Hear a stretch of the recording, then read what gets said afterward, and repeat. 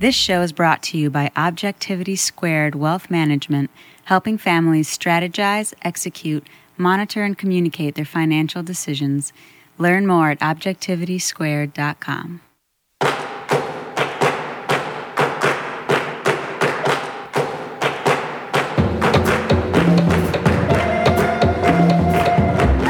And remember, the road that is distinctly your own has never been traversed. Celebrate the path that is your call to adventure.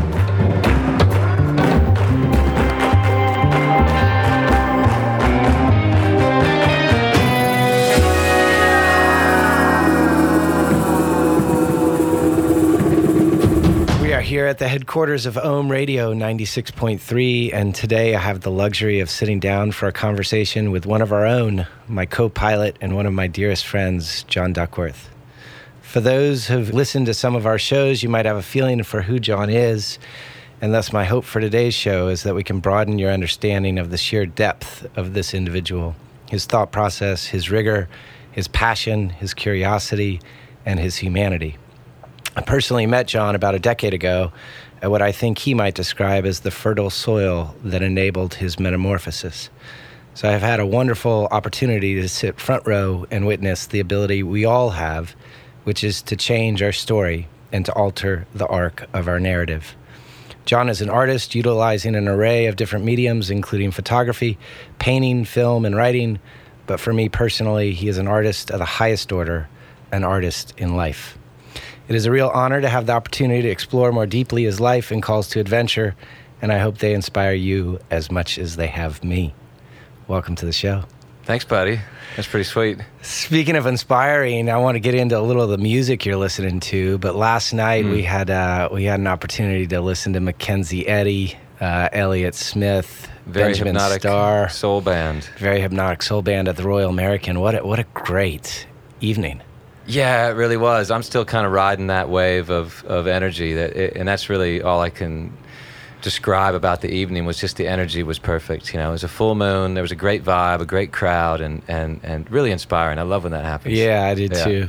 Yeah, they crushed it. They nailed it. They did Yeah. on so many different levels, and it was, I know they're deeply inspired by Prince, and I'm sure it's with heavy hearts that they got on stage last night, but they certainly rocked it out. Yeah, and Benjamin was commenting on how the timing worked out really well as far as their love for Prince and their ability to go on and actually perform the music, which is what they loved about Prince. Right. And to be able to do that in honor of him. So you could feel that, definitely. Yeah. Speaking of music, what's occupying your ears these days? Man, I listen to so many different things, but Baze, my son, of course, is obsessed with Kings of Leon, so they're on all the time, and I love them. Speaking of Baze, he's learning Stairway to Heaven. He is playing Stairway to Heaven right now. And, he's 10 and for the audience. 11. But his guitar teacher, Eddie Bush, who's incredible, great guy, also was really kind of forlorn this morning because of Prince's passing, because it was his greatest inspiration ever. Told me that Baze in his practice yesterday is crushing it. And I was like, it's so good to hear. Like, 'cause there's a moment where it starts to click outside of your mind and you feel it, and that feeling state is something that's hard to drop into until you've actually felt it. And then you go, oh man, that's a different place outside of my mind. Yeah. But he was saying, I don't know the technical terms, but that he was playing it too fast. Like he got into that difficult section. He's learning the guitar solo right now, which is pretty intricate. Anybody who knows Stairway to Heaven, the guitar solo is pretty challenging. And that Baze's tempo was actually faster than it's played during the song, which was pretty impressive to hear, because it's a really fast guitar piece. Another artist that you're listening to, Avi Jacob. Yeah, he's become a good friend of mine. He's been crashing at my house for a little while now, and he's a folk artist, singer-songwriter, really unique, interesting guy. And if you get a chance, you can go online, SoundCloud, check out Cannonball or Pickup Truck. He's got some great songs. Yeah. I love the way you laid out the conversation for today, which falls under Call to Adventure, the title of our show. But you laid it out sort of your first call to adventure behind the curtain. I thought that was a wonderful way to start. And in honor of Katie and Jim, your mother and father, who are staying here for a month? Over a month. Over a month. Yeah. They're now, my dad started to research housing prices the other day. That's a good sign. It's sort of an open-ended month. Well, they're loving it. We are too. You credit her with the introduction to a gentleman by the name of David Bays. Who my son is named after. And it was really cool, sometimes I find like this idea of a call to adventure is something that you sort of jump into willingly and intentionally. And this was something where my mom really was the one who pushed me into it. She had a teacher at this college who she really loved, and she knew that that's my passion, was to be an artist. And she asked him, David Bays, if he needed any assistance in his studio. But at the time, were you in high school at the time? No, just after high school. I had just finished my first year in college at UC Davis, which was, biological science and chemistry and physics and calculus and art and keg stands. Right. and I mastered in the latter, which was, they don't give you a degree for, keg stands or things like that. But I was really good. It's an inkling into what I think of as sort of the duality or better said, plurality of you, John Duckworth. When you think about the sciences and the physics, and you don't put those with an artistic passion as well. When did the arts first become an inspiration? It's always been there, and both have always been there. I suppose, it's sort of the blessing and potentially the challenge of me figuring out who I am is very strong, right brain, left brain, both sides. And I think that they complement each other really nicely. But, in regards to going to UC Davis, there was a time, actually for quite a number of years, where I held this idea that I needed to find something consistent, like a day job, some way that would like a backup plan for the art. I really always knew and wanted to be an artist, but I was consistently told by well-meaning people that this was not going to be easy. So I was going to school on a pre-med veterinary science things to be a veterinarian, and then I realized, man, two things. One, I really just want to do the artwork, and two, I like animals, but I like them healthy, Right. And it was really hard for me emotionally to even think about that.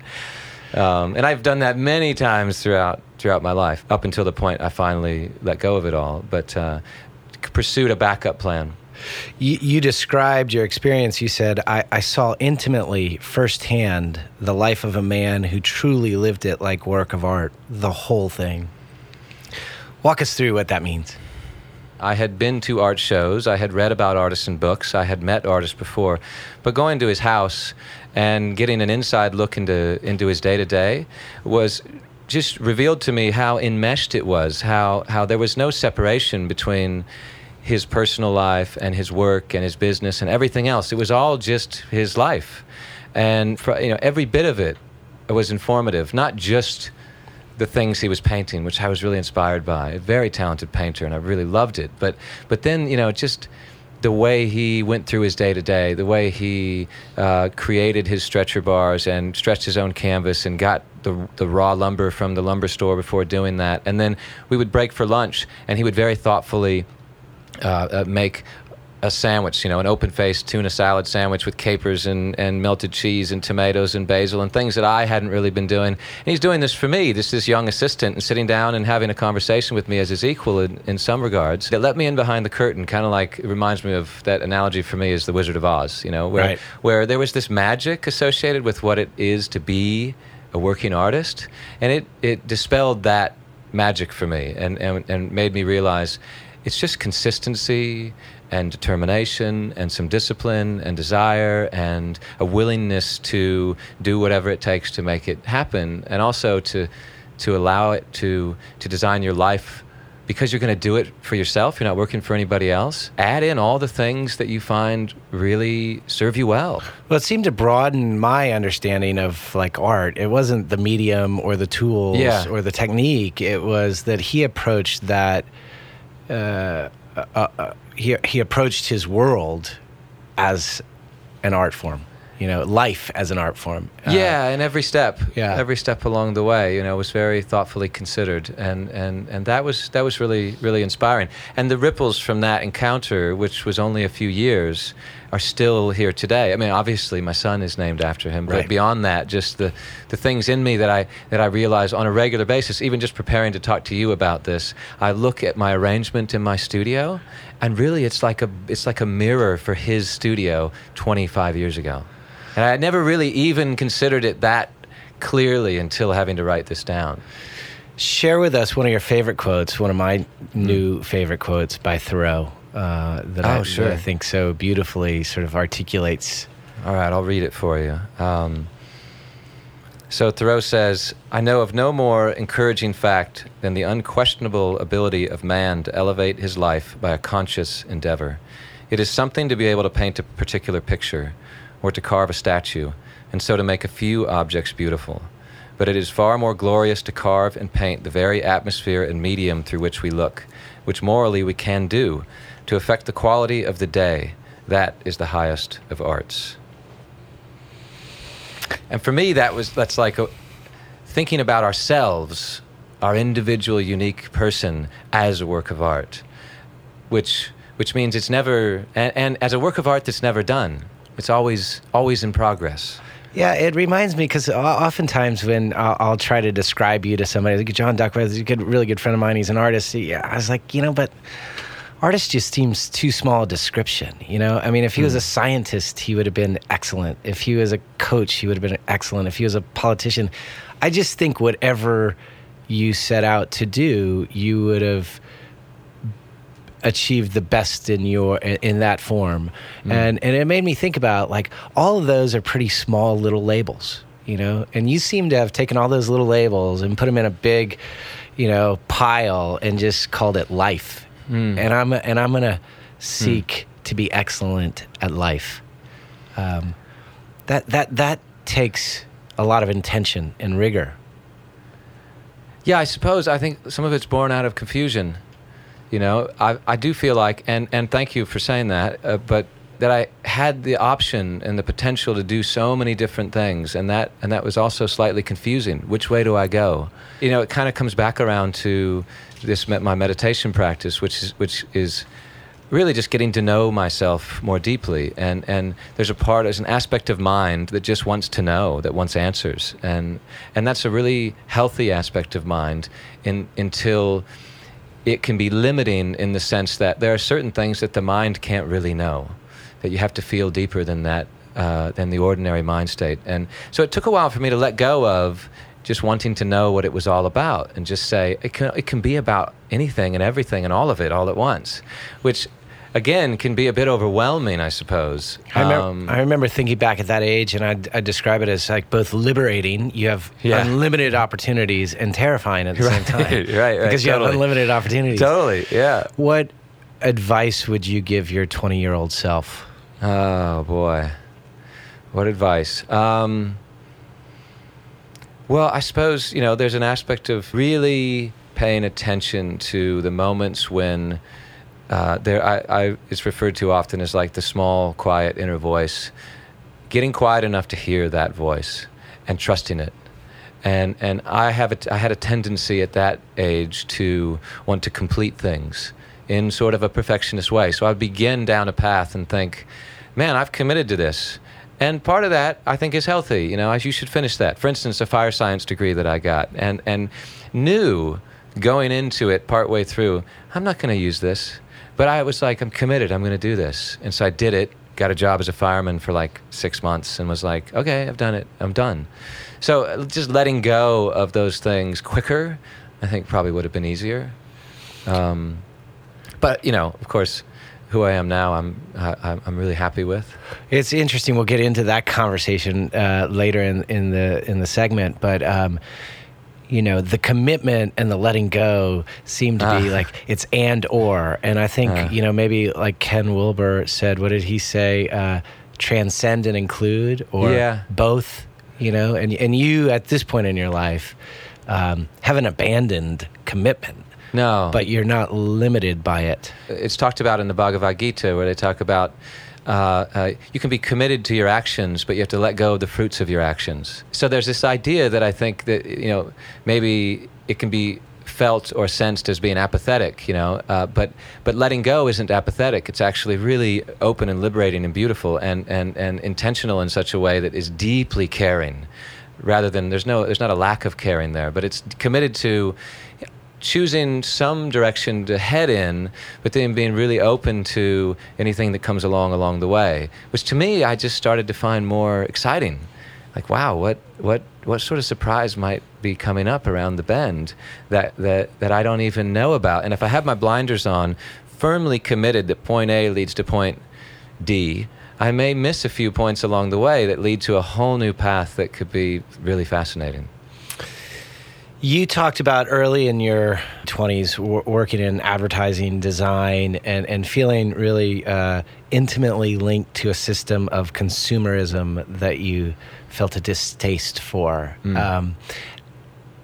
When did your sort of reaction to consumption and consumerism start to take shape? Right about then, Right. when I was working, like, sort of probably again behind the curtain might describe that as well. I was creating advertising and marketing and doing commercial photography and corporate identity and logo and things like that. And it was really instrumental in my creative process because it allowed me to learn how to guide the visual program between color and form and composition. And, it was a great insight in that way. But I felt like I was designing things that were encouraging people to buy things they didn't need. And that to me just didn't feel inspiring. And so there was a point at which it just, the energy was sucked out of the process. And I fought with it for a little while. There was definitely a lot of tension there for me because it was a stable source of income, going Right. back to this sort of day job, dependable backup plan thing. And, Right. it was from a financial standpoint, it was working. Yeah, and in typical form, for those who know you well, you set out to say, well, this isn't what I want to do. I want to jump in a different direction, but I'm not going to jump in that direction until I create enough of an income stream to match the income stream I'm generating from this work that I'm really not inspired by. Yeah. Typical logical, linear way to go about doing that, very thoughtful, reasonable. Ultimately, you got close, but you never quite made it. No. Yet you still decided, I got to jump. I got to go. Yeah, it finally occurred to me that it was irrelevant whether the artwork started to make as much money as the other thing. I just needed to stop doing the other thing because it wasn't fulfilling me at all. It was an incredibly liberating experience to go to all of my design clients and say, here's a bunch of CDs with everything I've ever done. You keep these. I'm deleting everything off my computer. I'm done. The beginning of your shedding. Yeah. And, so curiously, as soon as I did that, and for me, it was such a great lesson in letting go. As soon as I did that, my artwork started to take off and sell in ways that, and sales isn't the end-all, be-all, but it was directly correlated to me letting go.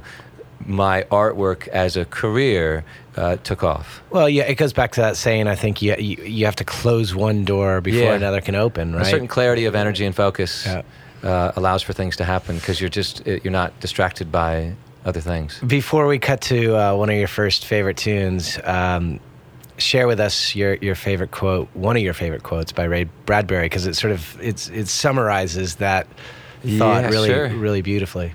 For me, it sort of summarizes this show too, Yeah. which is he said sometimes you have to jump off the cliff first and grow your wings on the way down. Scary as hell. Yeah, it can be until you do it a few times and realize that the unknown is potentially a really beautiful place to jump into. Tom Waits and San Diego Serenade is going to be our first tune. Can Sweet. you give us a little intro into this track? Yeah, well, Tom Waits is a San Diego guy, and this is from an album in the heart of Saturday Night.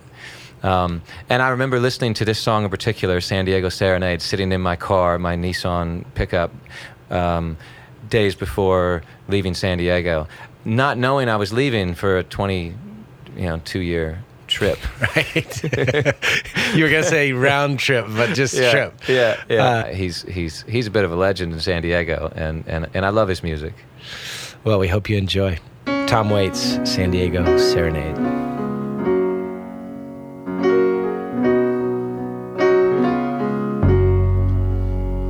Never saw the morning till I stayed up all night.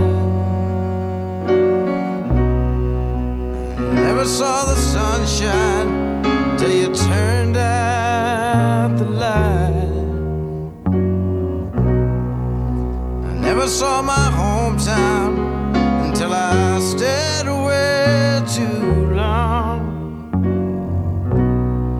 I never heard the melody until I needed the song.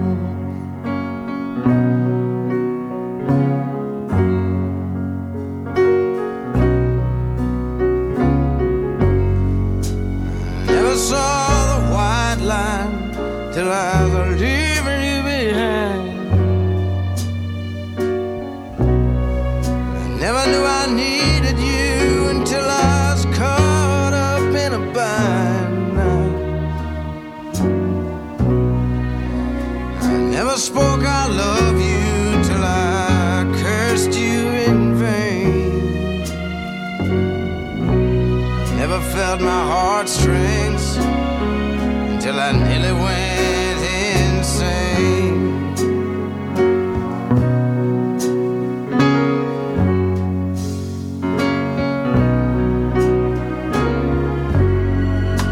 I never saw the East Coast until I moved to the West. I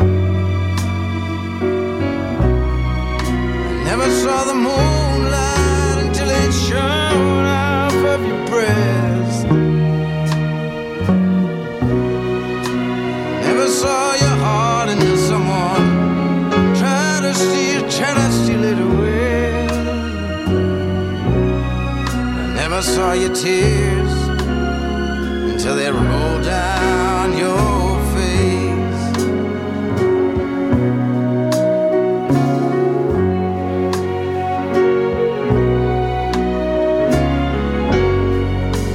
Never saw the morning till I stayed up all night.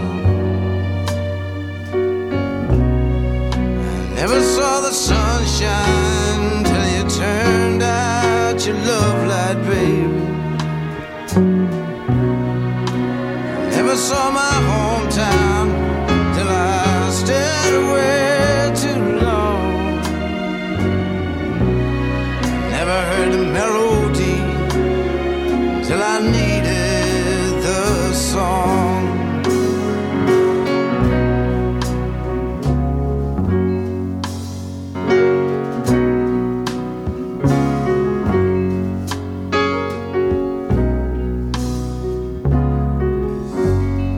Welcome back. We're at Ohm Radio. My name's Alexopoulos. I have with us my co-pilot, John Duckworth, and today we're spending a little time walking through his calls to adventure.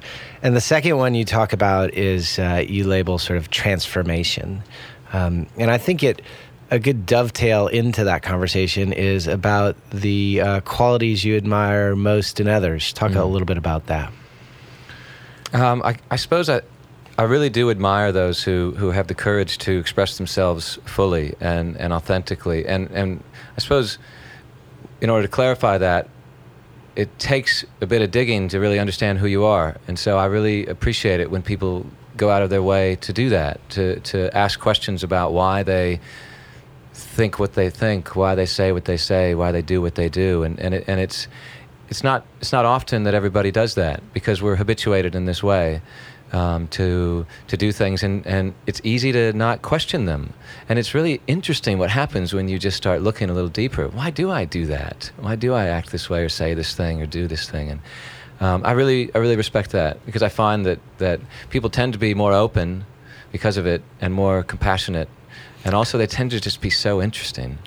Yeah, it's a frightening journey, and at times it can lead to tremendous openness and a newfound understanding. And it could also come with lots of casualties, when you really analyze the the honesty of who you are and where you are and what you're doing. And one of the casualties of that, the beginnings of that transformation, was your marriage. You said, I left my marriage in what I considered a somewhat unexpected and abrupt way. It caught me off guard, and I found myself in a very strange land. Walk through that a little bit. Describe that land. I suppose the best way to describe it was this sort of letting go of my conception of what life was, of what life held, and not really doing that intentionally. Actually, it was really a shattering of that, and the shattering of that conception, it felt really unstable, because I had no recognition of where I was, or really who I was. Everything kind of broke down simultaneously, and it happened pretty quickly, and then shortly thereafter, I was in a sort of an emotional, physical, and mental low point. Really scared and sad and angry and all kinds of just in a terrible place. One of my favorite poets, David White, who you've had a chance to listen to and see, when I asked him a question about, are transitions inherently ripe with conflict? Could they be smoother? And he gave me that Scottish chuckle and sort of laughed at the naivete of my question. But looking back, because it shattered your marriage as a sort of metaphor. Was that the only way it could have happened? No, I don't think so. Well, okay, so it's the only way it could have happened because it's the way it happened. Right. But in response to David White and your question there, I do find that there's a tendency to think that transformation is born out of crisis, and that's the only way that happens. And I don't believe that. I do believe that crisis and great tragedy and really difficult things can be a great sort of a spark to allow transformation to happen, to allow it to enter in, because it's necessary to break down your conceptions of what's happening. But I don't think it's necessary entirely. I mean, a really good relationship can be transformative, and that can be very beautiful and loving, and also something that can be incredibly challenging if you're aware to the fact that this has the potential for a transformative quality. Someone can be sort of stable and grounded even through that, because they know, we know that there's something beautiful that happens within that space. So it doesn't. I don't think it always has to happen, but so often it does. And I think that the reason why it happens that way is because we get, as I was at that moment, really scared, and that fear creates that tension and conflict. And so I suppose hopefully. And I think that I'm better at adapting to that place where the fear comes, and I don't resist it as much. Right. I mean, you've talked about actually shining a light on where it is and actually moving towards it rather than moving away from it, which is obviously just an evolved way of thinking about that issue. I love the way you talk about sort of the breakdown before the breakthrough. And you said, I thought, yes, I'm in the right place. I'm totally flattened, nowhere else to go but up. And the beauty is that now I can transform myself on the way out of this in any way I'd like. And this began the big experiment and my true introduction to mindfulness. I want to talk a lot about that, because that's just such a beautiful way to think about, when you're down and the opportunities it creates. But I don't want to not talk about the other side of that, which is just the utter despair of being flattened. What you talked about, like literally going up and crying. Yeah, maybe a couple times a week. Yeah, for a while. And every time I would drop my son off back with his mother, it was incredibly difficult. And there was a lot of conditioning involved there. Of course, guilt and remorse about decisions that were made and the way things went down, and then also just feeling alone and uncertain about where I was. I did keep myself occupied, really busy at work, creating things and renovating the studio, and that actually was very helpful. But then there, as soon as I would pause for a moment, all of it would come rushing in, and sometimes it was anger, and I know now that beneath anger is always sadness, and so it would always end up in sadness, and I just needed to feel it.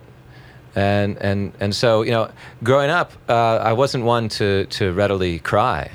And I remember thinking at that moment, well, okay, like this really kind of sucks, but I just need to go through it rather than push it back down. It needs to come out. And so I just, went with it, but it was incredibly challenging. I'm always interested to hear how many individuals, one of our dear friends, Benji Towell, who spoke about depression and when he feels that he's in whatever that state is, he needs to put something out on the horizon to shoot for. I was listening to a podcast with Debbie Millman, who airs a show, Design Matters, and she was talking to Krista Tippett on Being, both of whom had suffered and maybe do depression and great despair. For those out there who might be listening, who might be in a place similar to that, what would be the tools that you'd advise to sort of consider? There's a guy, Viktor Frankl, who wrote a book called Man's Search for Meaning, and that book was really instrumental to me. It's just sort of this idea of finding a will to live. And it can come in a lot of different facets, a lot of different ways. For me, honestly, in thinking about it right now, it's definitely my son was what I realized, and it's sort of this idea of something larger than myself. Right. And with Bays in particular, I knew that he was modeling himself after me. And so to hold myself accountable for living authentically, for asking the questions about, grooves and patterns and conditioning that I may or may not want to retain or let go of. And that became really informative for me. And he became my greatest teacher. You took a microscope to a lot of personal behaviors, addictions, whatever you want to call them. And what I find so inspiring about you is not only did you identify what they were, you removed them. You extracted them. Talk a little bit about that process. Well, I have to say, pain can be a good motivator, and I was trying to figure out what the root causes of that were, and so I just really started to look. And in process of isolation, I love referring to this. I talked about the big experiment. I like referring to myself as both the scientist and the subject. The researcher and the subject, and all of it wrapped up in one, and looking and analyzing, but also doing. So okay, I love. Pema Chodron once said that if you don't like what's happening, the way that you're reacting to something, or you don't like the way that you behave in a certain situation, you don't really need to figure out what to do. You just need to do something different. It can be anything different, and that will potentially break the cycle. And for me, I started just doing things differently, and then noticing the result. Very simply, not holding on to anything. Just like, what if I never touched nicotine again? And very quickly, I knew, that's really healthy for me. Right. And little things like coffee and caffeine. Stopped that. Changed my diet drastically with gluten. That was a problem. And then there were bigger things about patterns that I noticed about tendency to get angry, and to hold on to that state longer than was necessary. And that was a relationship with Bays that was really helpful. I would get angry at him when he was 2, and then I would have this moment 2 hours later of like, that was really ridiculous. Why did I get that angry? And so I started running these experiments with him. When I get angry, I'd say, "Hey, Bays, Daddy needs a timeout," and he would look at me funny and say, "Yeah, dude, just go do your thing. I'm gonna do my thing, and we'll revisit this conversation in 10 minutes." And I would come back, and of course, he was totally fine. Right. It never was not fine. No, I remember all those experiments because you'd run them like on a spreadsheet. I'm the typical John. I don't right? do that anymore. No, I know, which is a great segue into like. But you would, when you're looking at your diet or your. Well, I think we're habitual animals, and at least for me, you were examining the habits. My memory seems to be pretty short, and so I could pull myself out of a groove, but then I would easily fall back into it without even realizing it. So I had to write it down and really be conscious to it to be able to say, oh yeah. And then once, I could see clearly that it was unhealthy. And that was the main thing. Is this healthy or unhealthy behavior that I'm engaging in? And once I could see it was unhealthy, that made it really clear to me. Just drop it. And I suppose I'm making it sound easy. It was really challenging. But that was my thing. Once I could identify it as unhealthy, I would say, okay, I'm going to let this go. And then run that experiment. What happens when I let that go? And if the results came back as in, I feel better, I'm lighter, I'm more open, or whatever, so this is worthwhile to keep it gone. It was during this period that you pivot in some of the literature that you're reading. You pivot sort of towards the East. Those contemplative traditions, meditation, yoga, spiritual thinkers like Alan Watts, Krishnamurti, who you just spent a week with, right? Oh, I spent a week with Adyashanti. Adyashanti, right? Yeah. But Krishnamurti definitely led me to Adyashanti, yes. Talk a little bit about those wisdom teachings and sort of your exploration in that direction. Well, yeah, I can thank Kelly Jean Moore from Mission Yoga for introducing me to a lot of this, and it was, timing is everything. I was of course ripe for the information, and so I soaked in it, just and really loved it, and a lot of it has letting go. A lot of it has to do with understanding the essential nature of your mind, the essential nature of reality, and really looking deeply beyond the things that change. The three big ones: our thoughts, our physical sensations, and our emotions. And we tend to identify with those as an ego, as those being us. But beyond those things, and for me that's what my meditation practice became and still continues to be to this day, to watch those things that change and understand that A, they're not me, because if they were, they would remain, they wouldn't fluctuate so often. And B, there's something beyond that, beneath that, deeper inside of me that is unchanging. It doesn't ebb and flow. It doesn't rise and fall. It's always there. It's always sort of present.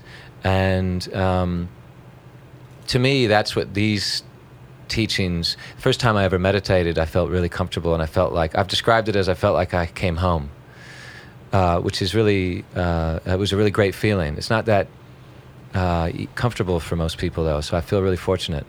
And this sort of spiritual awakening or journey filtered in, as it does in your life, into your creative process.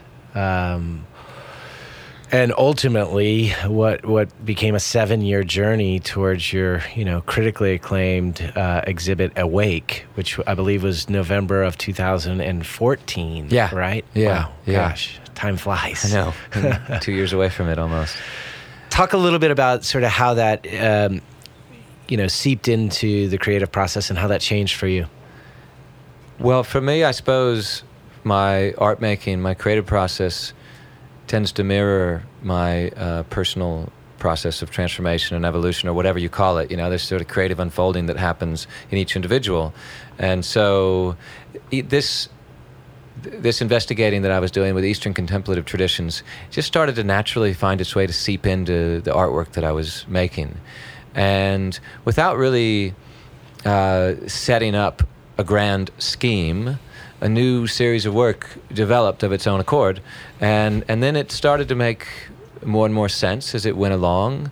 And it was it eventually ended up encapsulating my own personal transformation. In Western culture that we live in, there's this overwhelming bombardment of stimuli, and it's really challenging. I find that to sort of filter that out, to filter through it, to even take it all in and process it, I think it results in this constant state of low-level anxiety or stress, and sometimes a high-level state of anxiety and stress. It's sort of omnipresent fight or flight. It's not necessary, because we're not actually in danger for our lives, but our ego is in danger, and so it feels like it activates that part of our brain, that reptilian part of our brain that makes you feel like you're in danger of your life.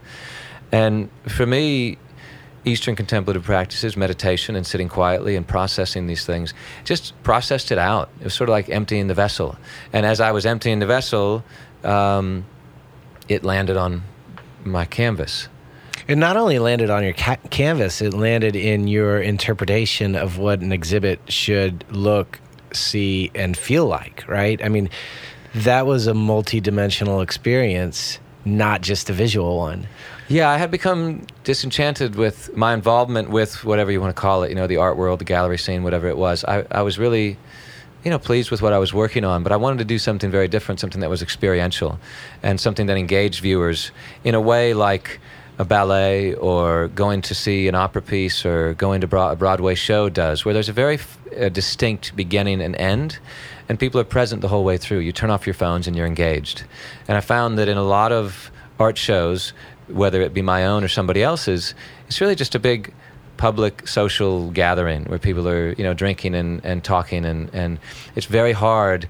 If I'm going to devote 7 years of my life to presenting some work to somebody, I at least would love to set up the parameters so that they can engage with it in the way that I would hope they could engage with it. So I just wanted to increase the potential for people to get into what I was doing and experience it, for good or bad. It wasn't like an ego thing, like you must love this. It was more like I just want you to be there in the way that respects the process I've gone. If you're going to bother to come, then shut everything down long enough to really feel it. Yeah, and for those who weren't able to, witness that exhibit, you walked into the first room, and I think, you're John on a platform in a meditation pose with imagery behind him, which was a 10-minute film? Yeah, about a 12 and a half minute with video piece. Yeah. Second slides, right? Just well, yeah, lots of. It was microsecond. I can't remember how many. There are tons and tons. It was a few years worth of work, and hundreds and maybe thousands of individual slides. The arc of the narrative of that 12-minute piece, in a very abstract way, follows Joseph Campbell's arc of the hero's journey in the monomyth. So it was the call to adventure, the crossing of the threshold, the initiation, the transformation, and the return. But I was trying to do it not in a hit-you-over-the-head way, but in a more abstract way. But I wanted to be there in the space, and really, thankfully, it worked. I mean, because there was audio component too, so it was really all-encompassing, multi-sensory experience.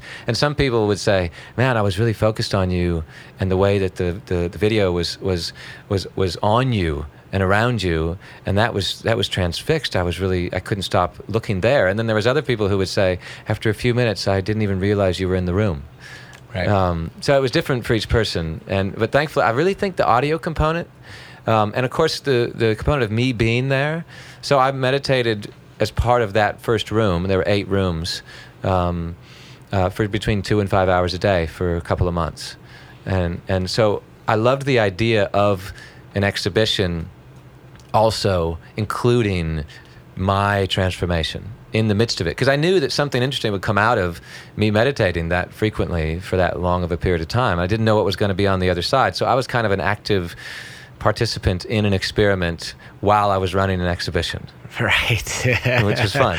A little bit layered, which is beautiful. That was one of my questions in sort of concluding this segment of transformation is, you put 7 years of commitment into this exhibit. It's big in lots of ways. And sort of, I would think reasonably, there's an anticipation or expectation of what lies next. Mm-hmm. But during the process, you're meditating for 3 to 5 hours a day for literally like 30 to 45 days, right? And so I'm just wondering, and we'll get into that maybe after this next song, but wondering how that practice changed your comfortability with what lie next and the state of ambiguity. Yeah, it definitely shifted things for me in a really curious way. I feel like it was the exhibition was the end of a journey, and I think I've described it as really the artwork was the byproduct of me going through this personal transformation. So I was actually surprised a little bit that at the end of the exhibition, which was my in my thinking, this was this thing that I was going to continue to do, and I really cared deeply about this process. And as soon as it was over, I didn't care at all. Not in a, it's hard to describe. Not in an apathetic way. We talked about that earlier. But it just didn't have, it was like it was behind me. You let go of the outcome. I not only let go of the outcome, but I let go of that part of myself that did all that. It was like, now I was at a new chapter, and it was really cool, like clean slate.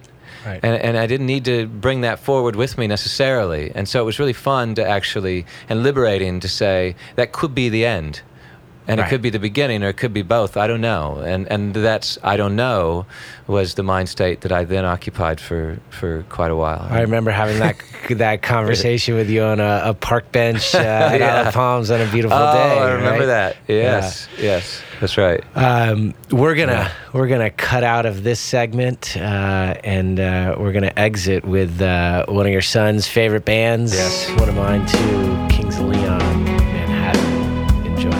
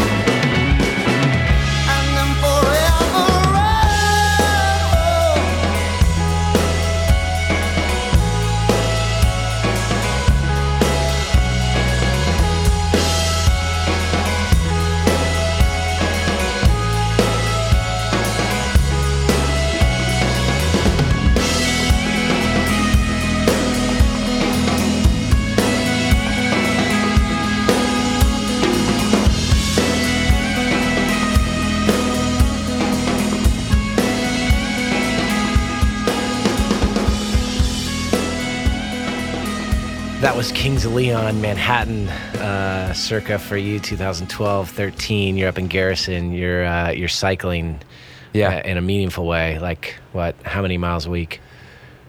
Oh, 200 to 300 miles, maybe 400 sometimes. and you're preparing for a good friend of ours, Stuart Young, and his 50th birthday. Well, I wasn't preparing for that yet. No, okay. The interesting thing is, and I love that song. It's titled Manhattan, and it reminds me of Bays, of course, but also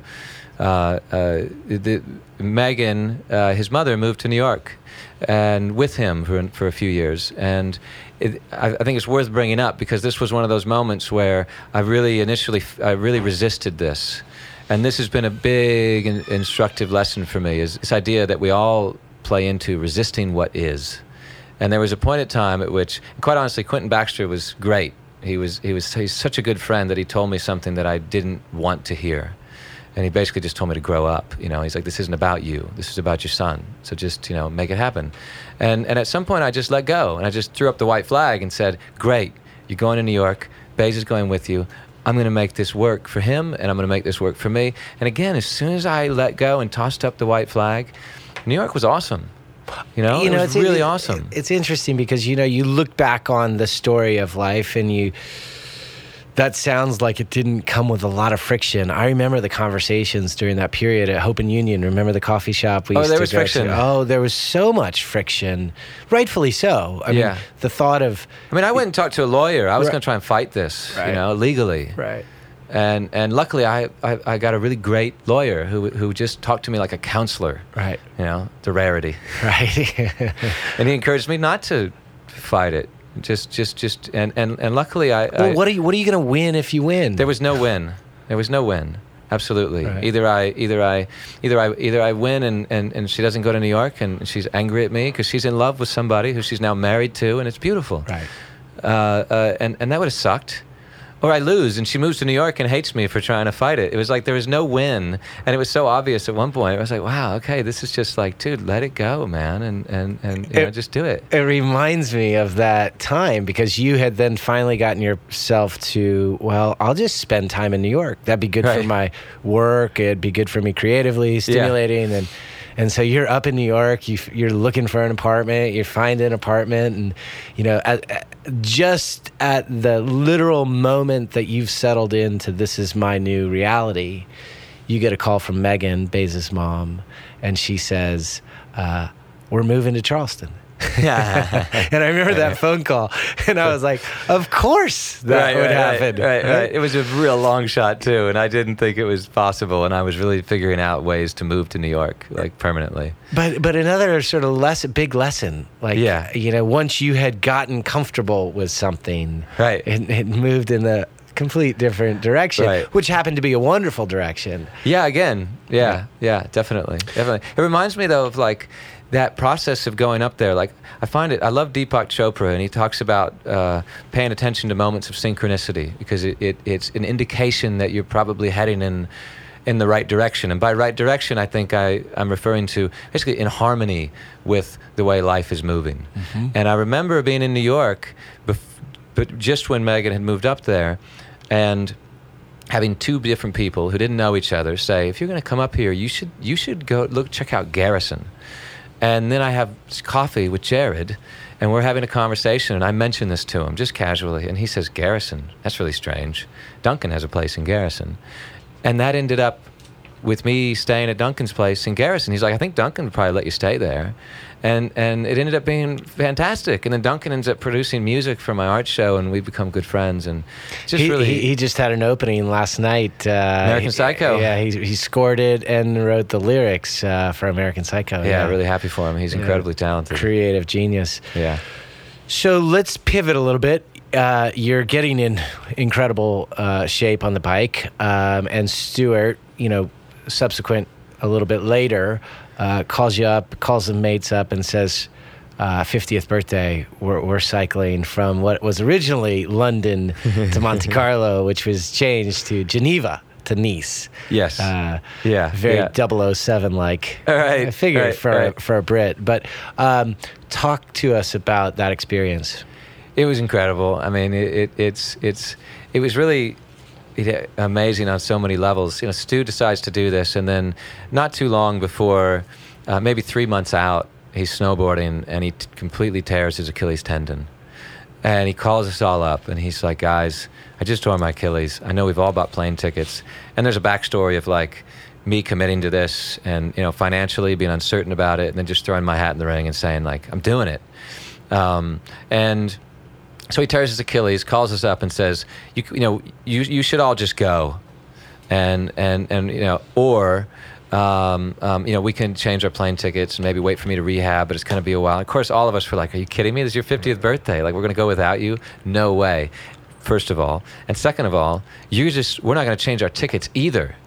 You're going to get healthy and you're going to go at the time we just said we were going to go, because you can do it. And he was like, yeah, okay. I'm going to do that. I'm going to go on the most intensive rehab session ever and do everything and then some that any physical therapist tells me I need to do. And in 3 months, Stu was riding up Telegraphe Galibier, which is like what's called a Category 1 and then an HC climb, which in Tour de France climbing, Category 1 is the most difficult climb you could possibly imagine. It's the longest and steepest climb you can do. HC, as the French people love, is above that, which means without category, hors catégorie, which is like, just like some epically crazy, evil, steep, winding thing. And Stu felt great, dancing on the pedals. It was absolutely amazing. So we were all just so happy for our best friend. There's 4 of us there, that he was able to pull this off. And of course, Stu was so stoked. And then we just ended up in this like magical slipstream of everything went so well, so smoothly, and we did this all on our own. We didn't get some guide company or anything else. We never booked a room except for the final night, in Menton, near Nice. And everything worked out. I mean, we would roll into a French town, a little village in the middle of the Alps, and we got used to it. Every single French village, the first person we would run into, they would say, oh, there's no vacancy here. There's no restaurant open. There's no pub. You might as well keep on riding. And then we would look at each other and laugh and go, all right, there's that guy. Now let's go find our place. And then we would go find a place, and it would be awesome, like the coolest people, the best restaurant, and they would, at the end of dinner, they would feed us this little aperitif that was made from the flowers on the mountainside, up in the Alps there, and each one had their own variety of that little after-dinner drink, and it was just really incredible. Yeah, I remember talking to you guys when you got back from that trip, and it was like a spiritual, magical sort of experience, and I remember trying to, we were having conversations about what you could draw out of that, like what were the ingredients that sort of created that environment. And one of them was putting something out on the horizon that had a definitive time frame to it. It wasn't open-ended. It was, in September, we're going to the Alps. Everybody had to get their own preparation, so you only got out of it what you put into it, because you had to be physically in great shape to get there. And the key to that thing, definitely, it's very challenging, right, physically. The key is like a short timeline with a goal that at least in this scenario, a goal that feels almost unattainable, right, and that locks in a sense of discipline and inspiration and energy that you didn't think you had, right, and suddenly I was there and doing it, and riding this 1985, really heavy Lotus steel frame bike up these incredibly steep climbs and doing it, and it was really fantastic. So paint the picture of your climb up. What is it? The Col d'Isère. Col d'Isère. Col d'Isère. Right. We were riding up Col d'Isère, and there's a point at which there's a ski resort. So a lot of the Alps, of course, is great ski country, but we hit the window just right, just after the sort of summer van and travelers were done, and just before the snow started to kick in and ski season kicked off. So we were. All of these towns were very desolate and pretty empty. There were places open, but we were oftentimes the only people around. So there was this sense of being in uncharted territory, of being in, quite honestly, as we left Val d'Isère, which was the last ski town just before Col d'Isère, I felt like I was riding off into a Martian landscape. The colors, the forbidding nature of the landscape, sort of everything about it just had this feel that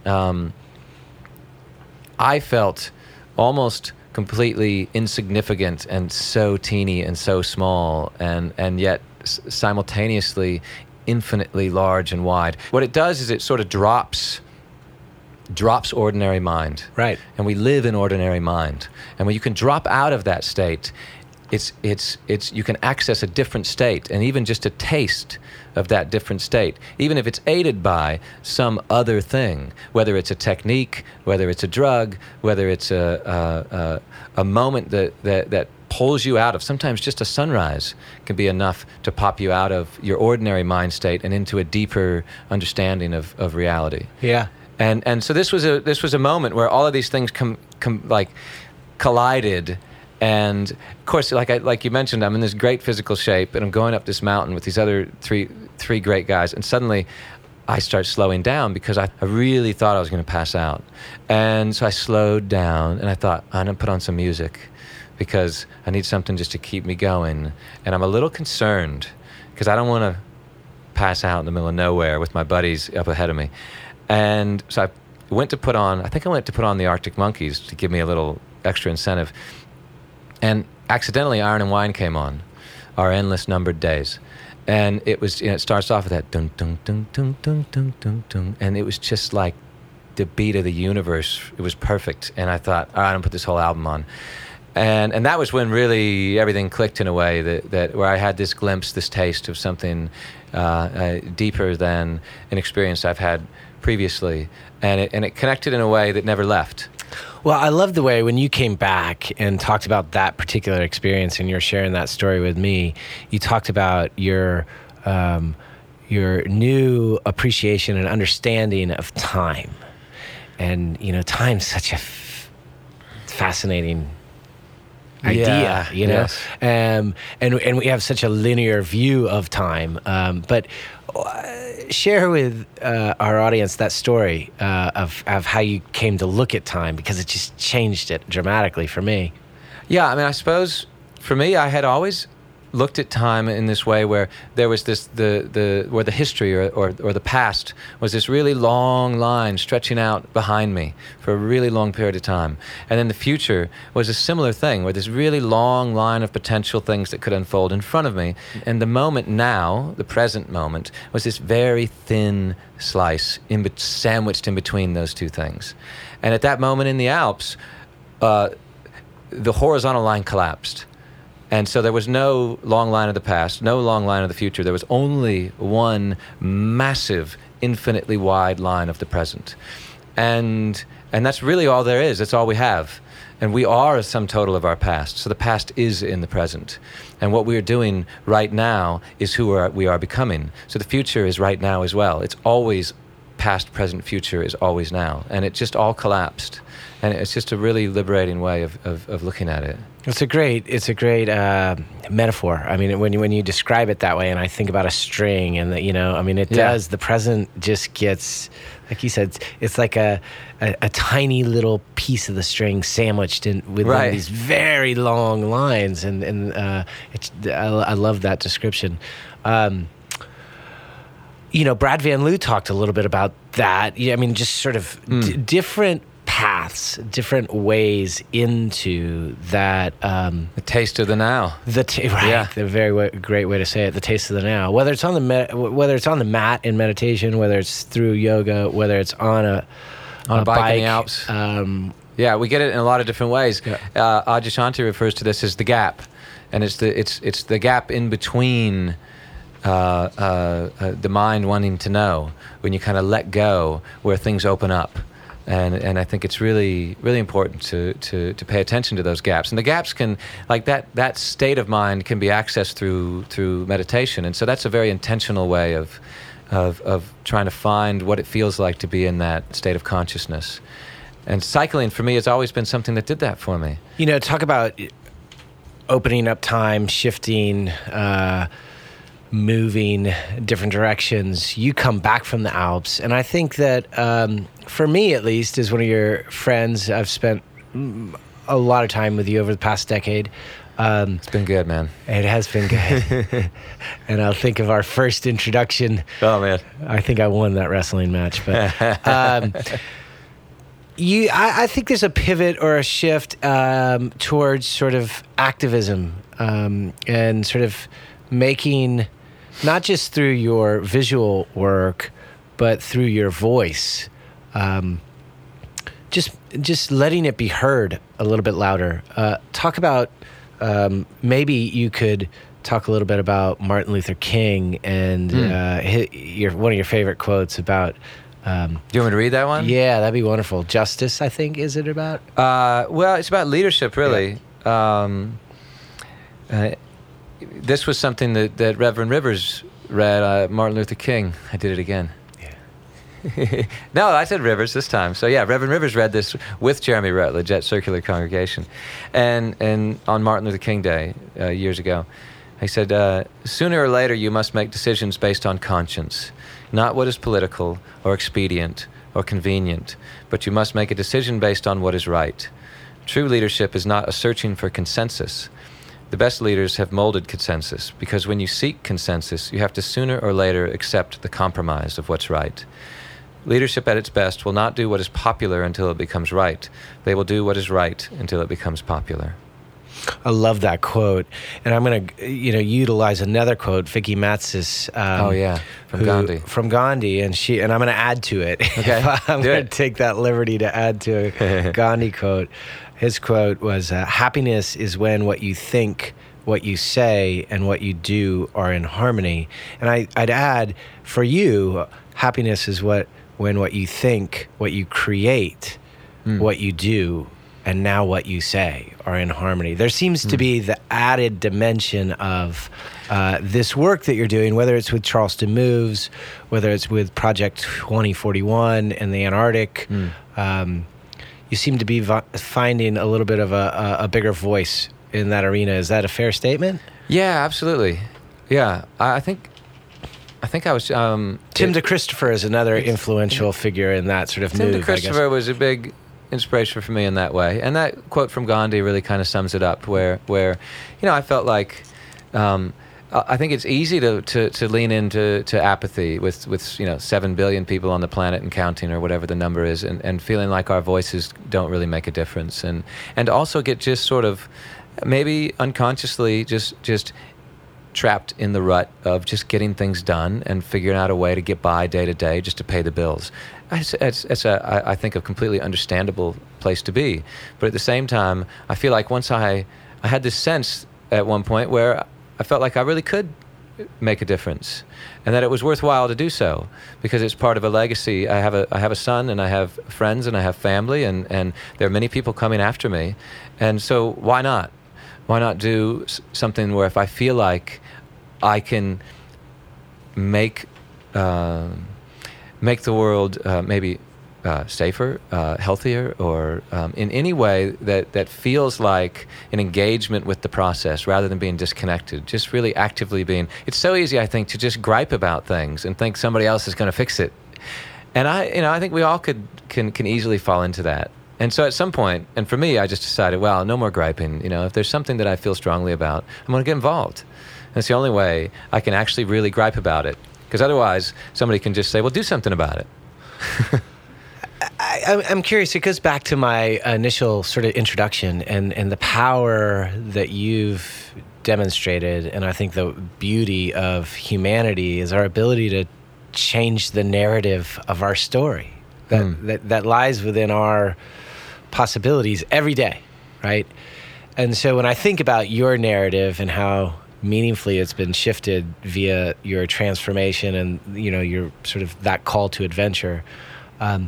If you were to dare to look forward 15 to 20 years, and I know you're not focused on an outcome of who you think that will be, because it's going to change through the process. So with that being said, is there any image or idea of what John Duckworth and the narrative what might that look like? There's a lot of not a whole lot comes up immediately. Yeah, quite honestly, and there are little snippets of things. There's the sense of relationship. I started dating somebody recently, and it's really wonderful. And that's I think that we find out a whole lot about ourselves in relationship, and that's really nice. And I think important. Beyond that, the freedom of not knowing is a space that I'm really excited about. And that to me is this sort of liberating space of not attaching any expectations of where I might be. It is a bit scary, definitely, but it also is a liberating thing. It takes the weight away of me trying to latch onto, like the old me, the sort of routine and the conditioning that I formerly would fall into, and trying to just erode those grooves and be open to saying, man, what if? Yeah, and I guess my curiosity is, we talked about with Brad Van Loo, sort of the need to have a horizon out there, and yet to be able to tact and adjust to the prevailing winds, which might shift minute by minute, literally. And so you've moved from only looking at the horizon, not literally, sure, but to where you're really tacting at this point, and I'm so you're really it's malleable, both, right? But but I mean, I guess to be more direct, there's definitely a sense that in an abstract way, what I enjoy doing creatively can be enmeshed with the voice in me that wants to find a way to contribute to the world that I live in. And there's definitely a sense that we as humans have potentially lost track of our connection to, our intimate connection to the planet that we live on, and that we're not separate from it. We're really intricately linked to it, and there's no need to save it. We're actually just destroying ourselves potentially, and it's actually that's something that I feel like my creative process could be combined with that voice, I suppose the activist side that you're mentioning, in a way that could be informative, rather than sort of lecturing at people about their habits and behaviors. I find that sometimes there's a very abstract presentation of a concept that can land a lot deeper because it's not lecturing or didactic in its presentation. How that formulates, I really don't know, but that's kind of the space that I'm occupying. Yeah. Yeah. Well, we've had a wonderful 10-year ride thus far, and I know we don't know where the next 20 goes. I hope we get to share it together, and I know I enjoyed sharing a bit of our audience's time, an hour, and thanks for being with us. Absolutely, man. It's pretty cool that the not knowing space that I entered into after my exhibition resulted in me being really wide open to the point of you and I end up doing this show, because that really, I think, was born out of that headspace. For me, it was, for sure. Yeah, and for me, being a student of you during, me wanting to have an end result and an outcome, and sort of just getting really comfortable with just, let's just do it. Yeah. And see what happens. It's been a fun ride. Yeah, it's been a great ride. We're gonna exit with a song from the album. You're listening to on your cycle up a lunar landscape. Yes. In the Swiss Alps. Iron and Wine. On Your Wings. That's great. Cheers.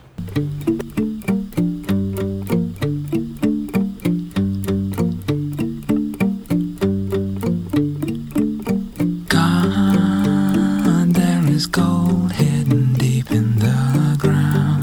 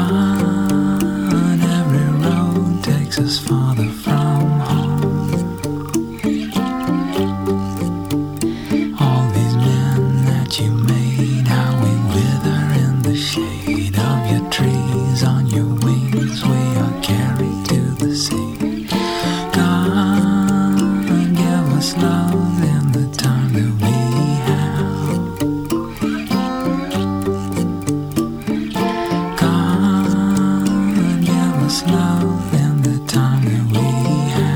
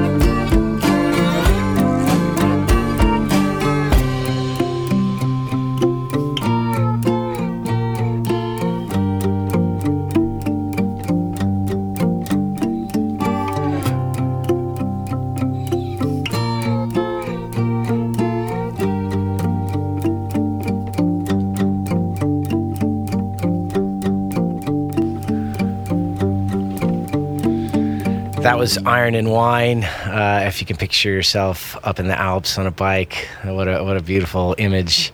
This is Alexopolis, Call to Adventure on Ohm Radio. I have with me Katie Kinwall, who's had the distinct pleasure of working with John for, the last couple of years? 2 years. Yeah. I thought a quote I wanted to read from Suzuki Roshi is one of John's favorite quotes, and I think it so aptly describes sort of his view on his current state, which is, you are perfect exactly as you are, and there is room for improvement. That sort of seems to epitomize the way John views things, doesn't it? Oh, yeah, totally. And especially what he mentioned earlier, he said we should think of ourselves as a work of art that is never finished, which I can totally see John doing all the time, from working at home to the way he decorates himself with really interesting people. So I think it totally correlates with that idea. He's dichotomy is not the right word. Language sometimes failed. He's a lot of different. He brings together a potpourri of really different personalities and disciplines, and I think the complexity of John is what makes his personality so beautiful, you know? Yeah, and the fact that he invites people to come along in those journeys with him, it brings these beautiful, interesting people together. I mean, I've benefited from meeting yourself and Thomas and, this whole podcast idea, and it's just so amazing how his ideas spread among all of us. Yeah. He's for those who know him, he's incredibly disciplined, right? Yes. I mean, he's incredibly committed.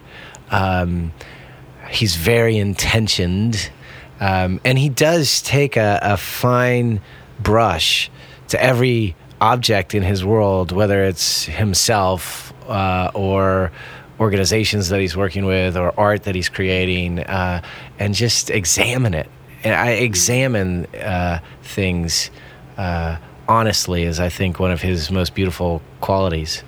It was another quote that Adyashanti, who he just went on a week-long meditation with, silent meditation. And it also seems to describe John's sort of state of being. And the quote says, "You will know what you need to know when you need to know it. And sometimes what you need to know is that you don't know." That's such a scary place for, I think, just our culture to exist in that space. It's not the normal person you meet that feels so comfortable in that ambiguity. Yeah, and he relishes in it really all the time. He's more comfortable when he doesn't know these things and doesn't know about certain people. It's like the ambiguity and the vulnerability of all of that, he really grows in it. Whereas some people feel uncomfortable, that's where he grows. Yeah. That's admirable. Yeah. It really is. Well, I've been just honored to have spent a decade, in the car on that journey with him, and it's been an interesting, exciting ride. This show has been a product of that relationship, and we're looking forward to seeing where that evolves. Our own sort of call to adventure.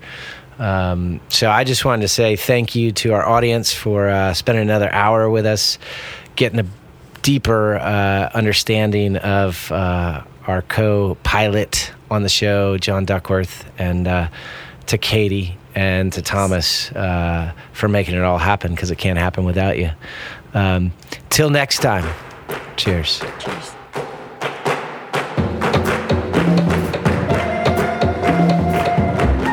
And remember, the road that is distinctly your own has never been traversed. Celebrate the path that is your call to adventure.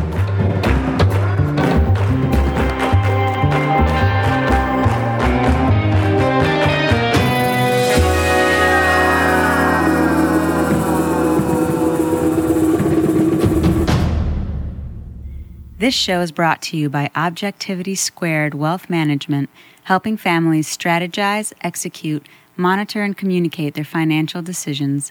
Learn more at objectivitysquared.com.